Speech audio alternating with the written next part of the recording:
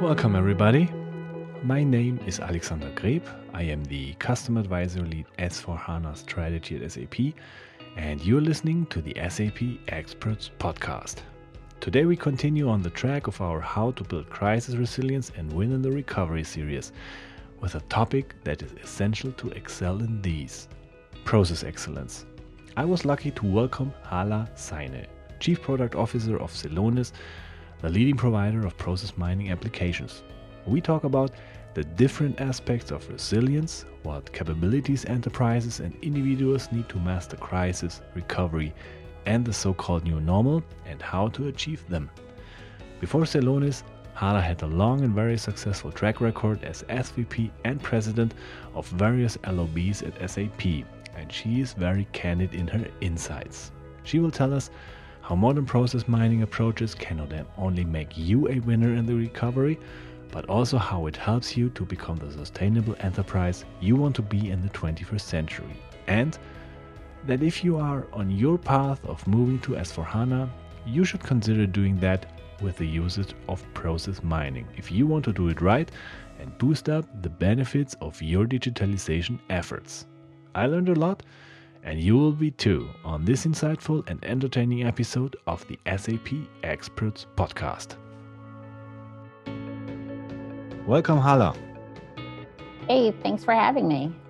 Great. Hala, last time we talked, you were telling me that you used your free time during the lockdown period up to that point to polish your skills in math, like exponential questions by digging into the school books with your kids.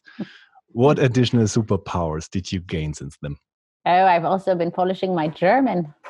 My kids all go to German public schools. I've never been to German public schools before. So you guys do math different than how I learned it. Tell me about that. Like long multiplications, you guys start left to right. Yeah. We all start right to left. But this is, where did you go? Well, I was both in Jordan in school, but I was also in mostly the American school system. So I was in Cyprus, in Egypt, in the US, and I can guarantee you guys are special. I bet so, but I was not aware that, for example, in the US, they also start from the right side. That's how I learned it. I was doing it all the time. So you just had your own style. Maybe that's it. And I have no idea. But anyways, and you have to also teach the kids German. That's very important. And I never learned German formally. I learned it literally off the streets and in books just by reading. But I never went to school. So I have no idea. So I'm learning a lot. It's good. Good hobby. Learn to be a teacher. And of course, you learn patience. And when you try to teach a thing, this is one of the best methods to learn for yourself. Yes, and I was surprised at how many things we actually don't know. We know, but we don't know why. Yeah, you just take for granted. You just take for granted. Like, why is a negative multiplied by a negative a positive? Yeah. Right? And how do you explain that without going deeper into math? Because you have to actually know that before you go deeper into math. So I really got to appreciate teachers in this time period. And I do hope that schools will open one day soon. Because I also think the kids need the social environment too. I don't think they're needed to watch over the kids, but you definitely need the schools in order to help educate them, teach them the right way, right? Not mama's maybe self-invented way of doing long multiplication. And, also explain it to them in the right way and make sure that they have the right social contact and the social skills you feel that the kids really need it. And I guess your kids are quite similar to mine. They love you, but they definitely, again, want to spend some time without you. Right. Did you just hear my kid in the background telling me, zum Glück bin ich so schlau? Luckily, I'm really smart. That's what she just said. Probably she's right. Yes. So, yeah, we feel blessed. At least everybody's healthy. Definitely. Let's talk about some smart things. In the last episodes of the SAP Experts podcast, we have talked a lot about business resilience, which is, of course, a key priority for SAP and its customers at the moment. But what are, from your perspective, the relevant capabilities that companies need today to be resilient? So I was really thinking about this resilience point, right? And one of the things that really strikes me is the actual raw definition of resilience. So if you look it up in the dictionary, resilience actually has two definitions. The first one is it's the capability of a strained body to recover its size and shape after a deformation caused especially by compressive stress, which then indicates with this definition that you want to go back to the shape you were in Yeah. before the change happened, right? Before the stress occurred. The second definition is an ability to recover from or adjust easily to misfortune or change, right? And so I think these two are very different because in the first definition, you're assuming that your initial form is the best form and all you're trying to do is go back to that form. In the second one, you're just trying to recover, right, into and maybe potentially a new form that makes you even better. And how fast you're able to recover is how resilient that you are. So I think when we speak about business resilience, I like to focus on that second definition, right? That's a fantastic point what you make, because when we talk about one of the most used words now is a new normal, yeah, Yeah. then I think you want to be anything like that what you have been before in this kind of new normal. Yeah, I mean, I think well, first of all, what is normal, right? That's a whole other thing. But I don't know if I don't know if people perceive it as a positive to have a new normal. Like, is the new normal better than the old normal? I think for most people, something new is always a little bit something frightening. Right. And I think it doesn't have to be. I think in a way it is really, I think it's quite unfortunate that so many were touched by the virus and, and all of its ramifications. And even if people recovered, it was a very painful experience. However, I think it is a crisis, and crises happen all the time within business. And there's small big crisis and there's big crisis. This is not our first big crisis. It is a crisis where a lot of crises all came together, right? So we have the financial crisis. At the same time, we had the viral crisis. At the same time, right now we're also facing a lot of the uprising and outrage against discrimination, rightfully so. So we've had a lot of things happen at the same time. And there's so much stress that the system can actually take. But what has happened is because it's lasted over a longer period of time, I think it gave people the time, unlike other crises where people choose the first definition of resilience, which is let's jump back to how we were before as quickly as possible.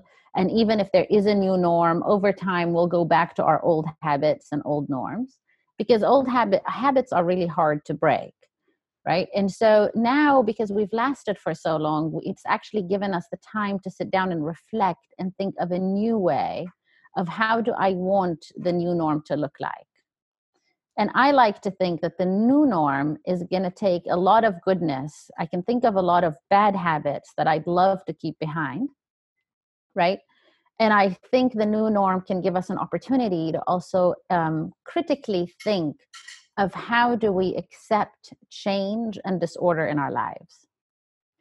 And one of the things that I've always believed in, because I worked quite intensively with a lot of supply chain leaders, and supply chain is always trying to bring orders. And enterprise software is always trying to bring in standards and norms into the configuration of the system. And what I find is really interesting is if you look actually at the basic laws of physics, one of them is entropy. And entropy will always move forward. There will always be chaos. No matter what we do, no matter how much we want to create habits and norms and fight change, change will happen, and chaos is a norm. So how do we build resilience? By, instead of fighting this, how do we embrace it? Right? And that's where you go into a whole other environment, which then says, okay, maybe there is a different way. Maybe we can use the data that we have to be able to sense much better what is happening in our world, orient ourselves a lot faster, be able to create our optionalities and our decisions, and accept the fact that there is no one right way, but there are many right ways, and that can vary based on the objective I want to reach. I'll give you a practical example. If I want to go from your house to my house, we probably live 20 kilometers apart? About that. Yeah. So there must be maybe 8, 10 normal ways to go to you, right? Plus, you can think of all the different calculations and all the possible side streets I can also take, right? And we understand intrinsically that there is no right one way, depending on the weather condition, depending on the traffic situation, right? Different ways will be better, right? To achieve the goal, if I want to go eco or if I want to get as fast as possible to your house. Our business systems don't do that right now. Our business system assume there is a norm. And so big part of what I'm trying to think of about when I talk about how to build resilience is, how do you get the data? How do you get a system that can analyze and sift through all the data, all the optionality, and calculate for you the likelihood of success given the actions you want to take, the next best action you want to take, given the business context and the environment that you're in? So there is nothing like something of a single input which determines like a single existing output in what you say. There is no algorithm concerning that. No, because it depends on the objective you want to achieve.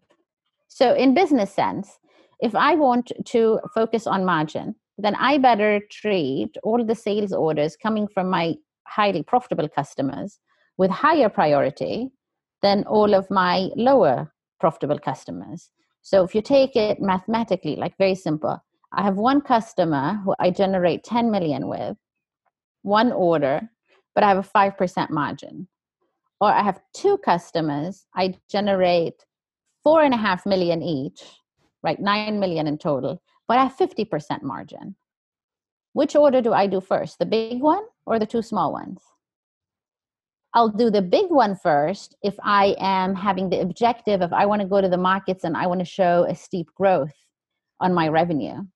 But I will take the other two and do those first and do the other one third, or maybe potentially even push it out, because if I want to prove operational stability and high operating income, right? And that completely depends on the business environment I was in. In February, all companies were taking the big one and doing that first because we were in a growth market, right? Very clear. Then now we're trying to prove operational stability, and many would choose the second. And that changed like this, but it's not the first time that it changed like this. It's the first time that it changes and extends for such a long period of time, giving us more time to think that this is the kind of resilience we need. We need to let the data signal to us. We need to have clear understanding of our objectives. Let the objectives and the data be put into the proper end-to-end process, business context, impact, analyze it, and then let the data signal to us which actions we should take next. So in a way, the abilities or capabilities that we need now, or that help companies, individuals, whoever, to cope better with the crisis, are basically the same like they have been in probably 2008 when we had the financial crisis, and 2001 when we had 9/11, and so on and so on. Yes, we've always needed this ability. But I think a huge difference is in our thinking. So we always think standard is best. If everything could be simple, if everything could be standard, then life was good. So we spend a lot of time on, lean and agile, and also a lot of methodologies, right? Analyzing, how do I make everything as standard as possible? And you should make everything that is simple, input, output, as standard as possible. Otherwise, it's completely inefficient. That's right? how most processes work. You have something like 80% is standard, and then you have the exceptions. That's what everybody's trying to put their processes into it. Exactly. But now what we try to do is we try to treat the 80%, investing all our IT investment in handling the 80%. And then the 20% is actually overriding the system. Now, when you have a high stress situation like we have right now, what customers have been telling me over the past few weeks is our employees are working harder than ever from home because their job now is to override the system. You're no longer in the norm, right? Normally, for example, the employee equipment catalog is open for every employee to order. Well, now all of a sudden, nobody wants anybody to order new equipment. So what do? They can't shut down the catalog because maybe somebody's computer really is broken. So they say, now go to your manager for a special approval and include the manager's email into the workflow so that procurement can release it.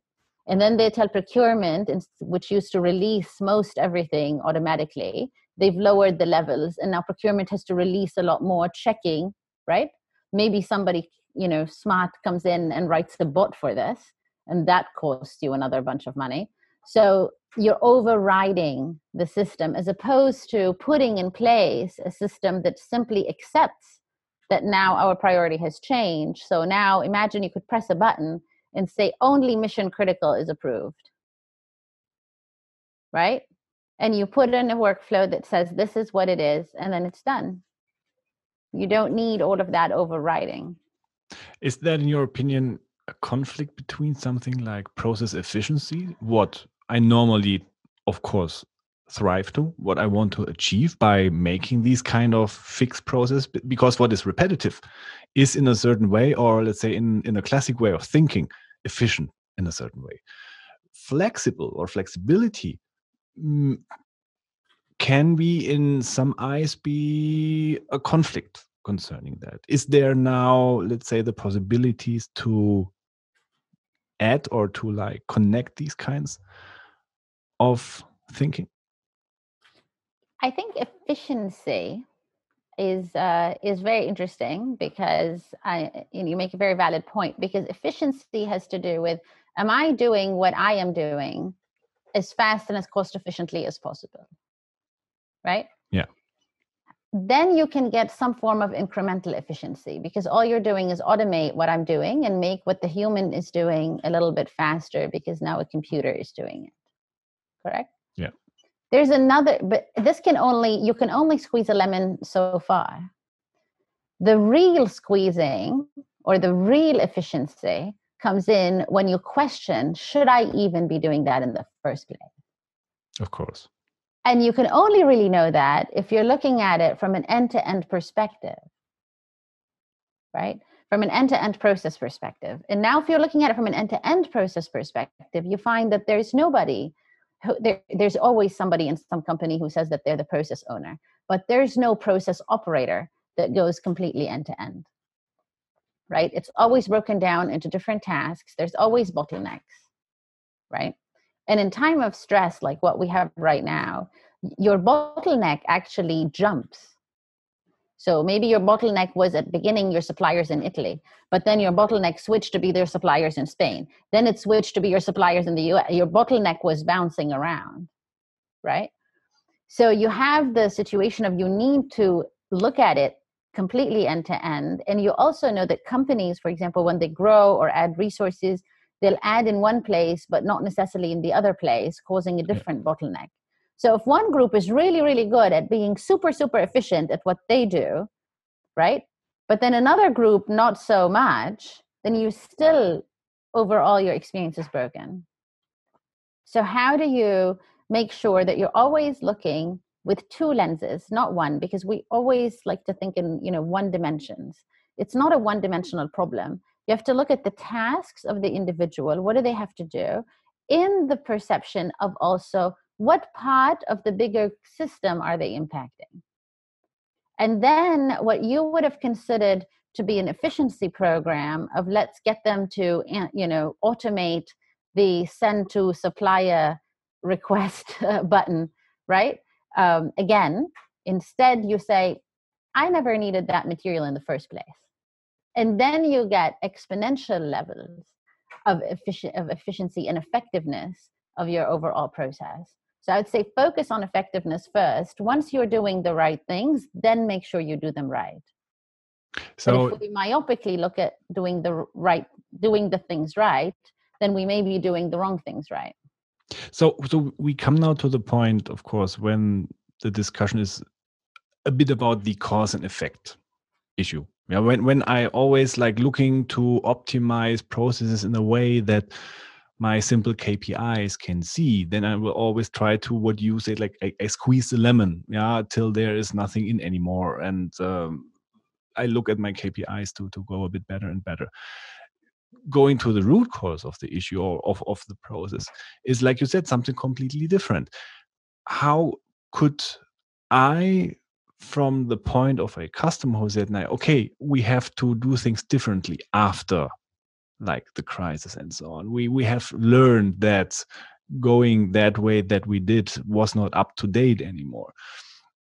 How can he approach the topic, in your opinion, best by going into these kind of process flexibility and so on?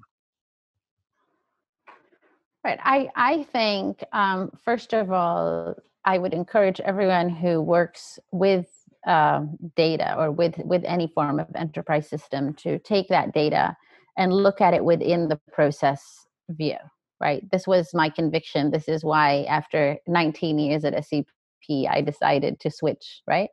To come and exactly focus on that. Because I think once you put the data into the process context, it becomes a very different view, right? And there's a difference between objective and KPIs. So key performance indicators are only there to indicate, are you achieving your objective? So you focus on the objective, eye on the prize, and then you have all of your KPIs in order to tell you, are you there? Are you not there? Right? And you have to know that KPIs are even moving based on time and where you are. So I give you like another supply chain example is you're basically always dealing with averages. What we used to call it SAP master data. We plan according to master data. So we plan according to averages or medians, right? Now, average or median normally happens somewhere around 50%. So if you're planning on an average lead time of 5 days, then most likely you're landing somewhere with 50%. You might as well flip a coin. Yeah. So, but with time, if you bring in a time horizon or likelihood, then you might see, hey, but if I took 9 days, then I could catch up to maybe 85, 90% of the deliveries. So then you know what's my likelihood of success depending on where I decide to plan. 5 days, I have a different likelihood of success as opposed to 9 days. And now I take that little piece and I look at the impact it has across my end-to-end process. And that is a KPI telling me for my objective that my customer's delivery and my customer's NPS is getting better and better, right? So I think it's super important to basically take the data, look at it in the process context, and within the process context, put in what are the KPIs I want to measure, and also what are certain things that normally happen, right? We call them anomalies, and anomalies can be good, anomalies can be bad, right? So a good anomaly is, for example, you see this in stock trading. A stock price starts to go up, and then all of a sudden, others start to buy because they see it, they want to ride the wave. Or customer demand goes up, and you see that it's a trend of customer demand going up. So because like maybe a marketing campaign happened, maybe a celebrity has put on, an Instagram post, whatever it is, you want to ride the wave and fulfill those orders. It can also be a negative thing, right? Something bad happened and now we have to act. In all cases, you want anomalies to be signaled to you. And in fact, this is all gold sitting in the systems already today. I don't need a customer to tell me that something's gone wrong, right? I can find most things already if I just look at my data in a different point of view. When you talk about anomalies as a signal, we come into a very interesting discussion when we, for example, talk about central capabilities needed to be successful in the 21st century. On an operative level, we often talked as insight to action to be one of these needed capabilities. Like inside, you know where you are, you have a very clear picture of your options, and to action means that you're not left alone with implementing the solution, like to solve that problem, but the system and your system landscape then leads you via technology, scenario simulations, intelligence, and so on, directly to the action. And you do not have to do this manually. When we talk about that effect on a strategic level, like we have what you said, like triggers, I probably have something like a signal which gives me the signal that maybe I have to do things a little bit different in the future. Everybody at the moment is of course talking about XM, Qualtrics, and so on, giving me these kinds of signal, or one possible source of signals. But when we then come into the into action part, is this something where you say this is where you and Celonis are at home, because you can be that into action part on a strategic level, what experience data is giving us, and you are the implementer of the solution on a process excellence and strategic level? Right. I think of us as being right between those. So I would say, first of all, the customer has to know their objective, right? We talked about that. And then you need to put the objective into the right context. So to get the right business context, you need basically a few things. You really need to focus on the process view, right? So put your data into the process. Then you're enriching it. Like experience data, for example, is very much enriching this data. It's going beyond just telling me what happened where and who did it and when did they do it. By the way, with Celonis, we can do it both out of the business systems, but also off of the desktop, because people love to spend their times in Excels and Google Sheets and SharePoints. So you're taking both the information of the business systems that the customer has and the desktop to see what is the flow of the process. And then you're taking another data point, which is the experience data. You're saying something here is not going right. But then it's not enough to just know, hey, this is not happy. You want to know exactly what happened, where did it happen, how did it happen, who did it, and how are we going to fix it, right? So therefore, or the opposite way, right? They could have been super happy. You also want to know, how can we do it again?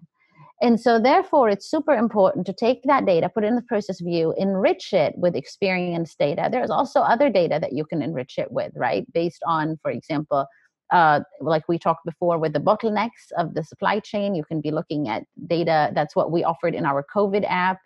We quickly released to our customers special applications for COVID-19 to help them with material traceability and cash preservation. And in that, we were using signals based on where's the virus spreading to be able to say, where are your potential upcoming bottlenecks, right? So you can do that. And so you enrich the data. And then you're right. The question is, how do you take the action? But you have to kind of come to terms with what we talked about earlier. There's not always the norm. There's not only one action. You have to be able to be willing to accept that in different situations, my action will be different. So you still need the signal to be associated and learning. And based on what the signal is telling you, it's not a 0-1 thing, right? It's basically you're creating then the flow of the action, and you automate, you sense, you categorize, and then you act. Then you do this as much as possible in your underlying systems, in the SAP systems or any form of system that you have already, because we want our customers to take the maximum benefit of the investments that they have already made. Or you can even go one step further and say, okay, in case this happens, give options to the employee, right? Should we do this or should we do that? Because there's a certain accuracy, there's certain optionality, right? And then in other cases, we have to also respect the fact that first you should analyze, right, in very deeply, and then test something, and then do it, right? So you also have those situations, and we do that very frequently. So, for example, when companies put in a whole new digital system, they don't go out and put it everywhere, right? They'll start with one factory, one pilot, test, probe, sense what happened and then act. And so you want to be able to respect that and not break the overall system. And then other times you have chaos, like currently with this corona lovely virus, where you just act first. Close down the schools. Let's hope that stops the virus spreading. Yeah. And then you measure, and then you find out, okay, that worked. Let's do more of that. More schools closed, right? And so I think that ACT part has always been the Achilles heel, because it was always considered this is one way to act. That's how most bots work. They just do one thing really well. But actually that ability to maneuver, right, and decide based on the business context which is the right action, and then take that action, or support the human to take the action, right? And I think that we will have a situation where some tasks will be done completely by the machines, some tasks will be done in a cobot type of way, and then other tasks will be human-led. And then the human will do the work. But humans are really good at options, not so good at, figuring out risk. And so that's where, again, the machines can come in and do that risk-based calculation on the end-to-end picture of an organization. When we have talked about Celonis before the crisis, there was always one word being strongly attached to it, which was sustainability. Sustainability is something which of course, at least when you look into the general media in the last month, was probably not on top of the, let's say, news lists. Is this something, what you say, this will become important again in a new normal? Will there be a place for it? In which kind will be a place for it? And can be now the right moment when we anyway have to reorganize processes, when we have to reset up the things we do, to use, for example, process mining to add this sustainable touch to our processes to come better out of this crisis and recover better? Right. I really hope that we use this crisis moment, and also the fact that we have brought down a lot of systems to a more, let's say, of a minimal, to really be able to differentiate between what is super necessary versus I could have inconvenienced myself a little bit to leave a better world for our children and other people's and the next generations to come. I think of Celonis helping in sustainability in a couple of ways. The first way is I think you definitely have the ability to look at your financial health and sustainability of your company in a more holistic way. You have your end-to-end processes. You're able to calculate the flow of the process, the impact it has on your financials. You're always against your objectives, both financially. And so you're able to behave that way and make sure you have a good environment for your employees. But at the same time, you have environmental sustainability. So we do see companies saying, okay, I don't want to just associate the financial impact on my process, but I want to associate my sustainability footprint in order to be able to better generate a integrated report for my organization and its overall sustainability footprint. And that's something that we're very passionate about. How do we leave a better planet for next generations to come? And also how to eliminate waste in all of its forms within processes, because as we've discussed earlier, you have the difference between efficiency and complete effectiveness of the process. And many times we see that, materials are being used that they otherwise would not have been needed to use, or there's too much disposal, right, given certain process steps. And so with Celonis and the analysis of the overall process, you're able to very quickly zone in on these. I love the fact, for example, one of my first customer experiences here, we went into a shop floor, and simply based on the data in the manufacturing execution system, we were able to see how the whole factory was running. And the customer said, but I didn't give you a layout of my factory. We said, yeah, but your process is going through this stacked. And we could even see the shifts. And he said, but I didn't give you the shifts. I said, yeah, but you can see people changing. So it's all in your data. Data tell us beautiful stories. And then what we were able to see is which stations caused which rework. Which materials caused the highest form of failure during the production. Then you analyze the customer service process and you see which materials broke down in the customer service. Then you come back to production, and quite often it's also the ones that broke in production in this case. In other cases, they weren't. And then you're able to zero in there. And so with that, you're eliminating a lot of repeat, you're eliminating a lot of breakage of material, disposal of material, and you're really focusing down on the essentials. Great. As a last topic, let's talk about how Celonis is supporting the move of SAP customers to S/4HANA. Because generally said, there are like two philosophies to do this move. Either you go the way via a technical conversion, in which you take like existing processes and put it on the new technological level. And the other way is more of the classic greenfield approach. We are starting with a clean sheet of paper. I am simplifying, of course, now a bit. As an example, I want to pick up a potential weakness of the conversion approach, which is that in some cases you may come out of this with basically old wine in new bottles. How can Celonis help not to step into this trap? So first of all, we work really close with SAP. And so making sure that SAP customers and SAP are successful is very close to our heart. And I think, Alex, we're very proud of having won the Pinnacle Award.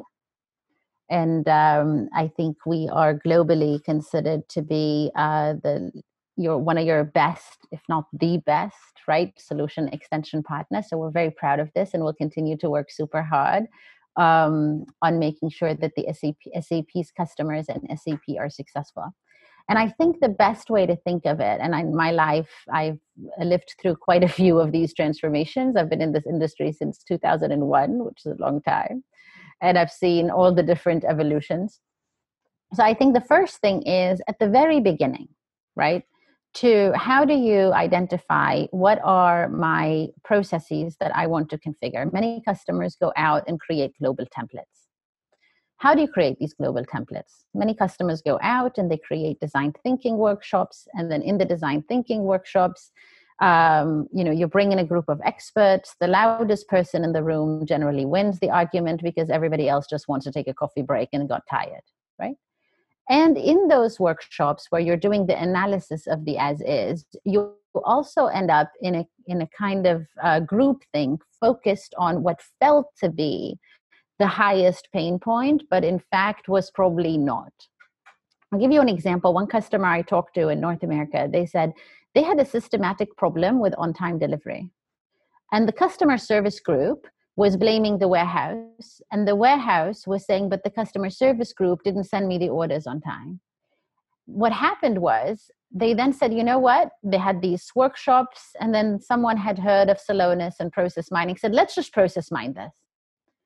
Once you do that, you get your facts, your data, and your numbers. It's indisputable where the issue was. In this particular example, it was neither. Somebody in risk management had decided to adjust the risk labeling of the customers, never updated the underlying system when they did that, and simply blocked everything, right? And everything was being manually overwritten. So then they could fix that, and then they could move on. So that's just an example of how facts and data can quickly accelerate the beginning, finding what is really working. There's also a lot of gems, right? Remember, if you completely change everything, you're asking people to change every work habit that they have. That's not a reasonable thing. Some work habits are good, or some parts of your organizations have figured things out that nobody else has. So how do you get a complete overview?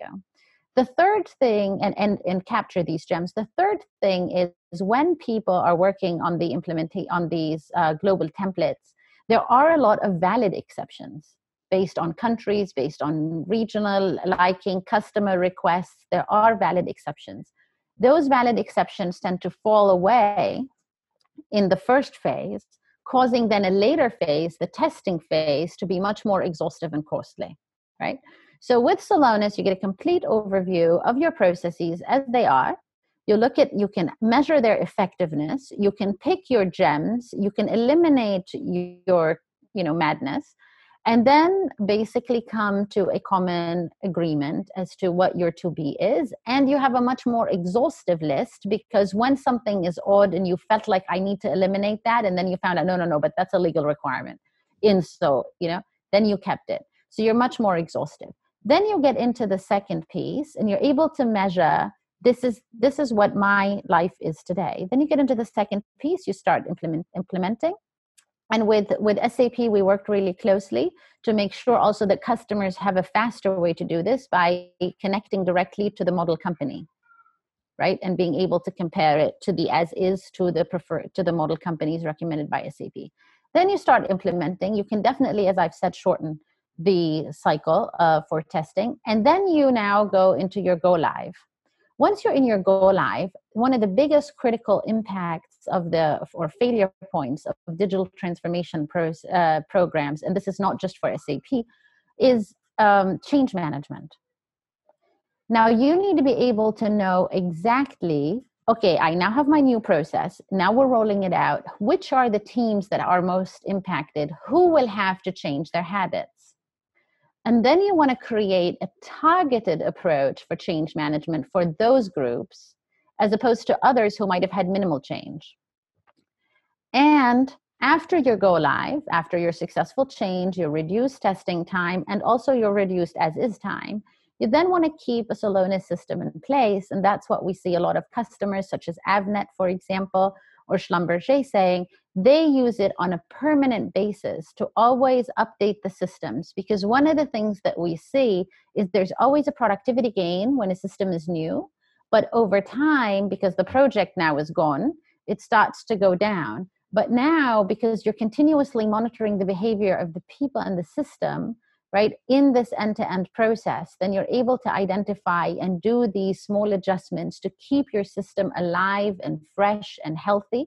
And also make sure, especially after the first 6 months, when people love to fall back into their old Excel sheets and old habits, that you get quick indicators as to this is happening, so you can then intervene and ensure the continuous success of the implementation and extend its overall successful life.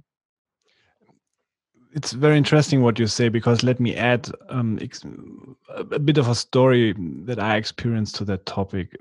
When you talk about these things, like what shall we take with us and what shall we leave behind?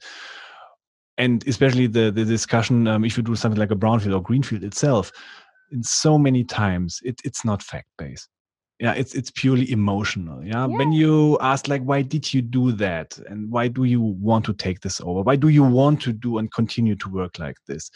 You hear so often things like industry specifics. That's something you cannot argue with, industry specifics, especially not when you're like an outsider.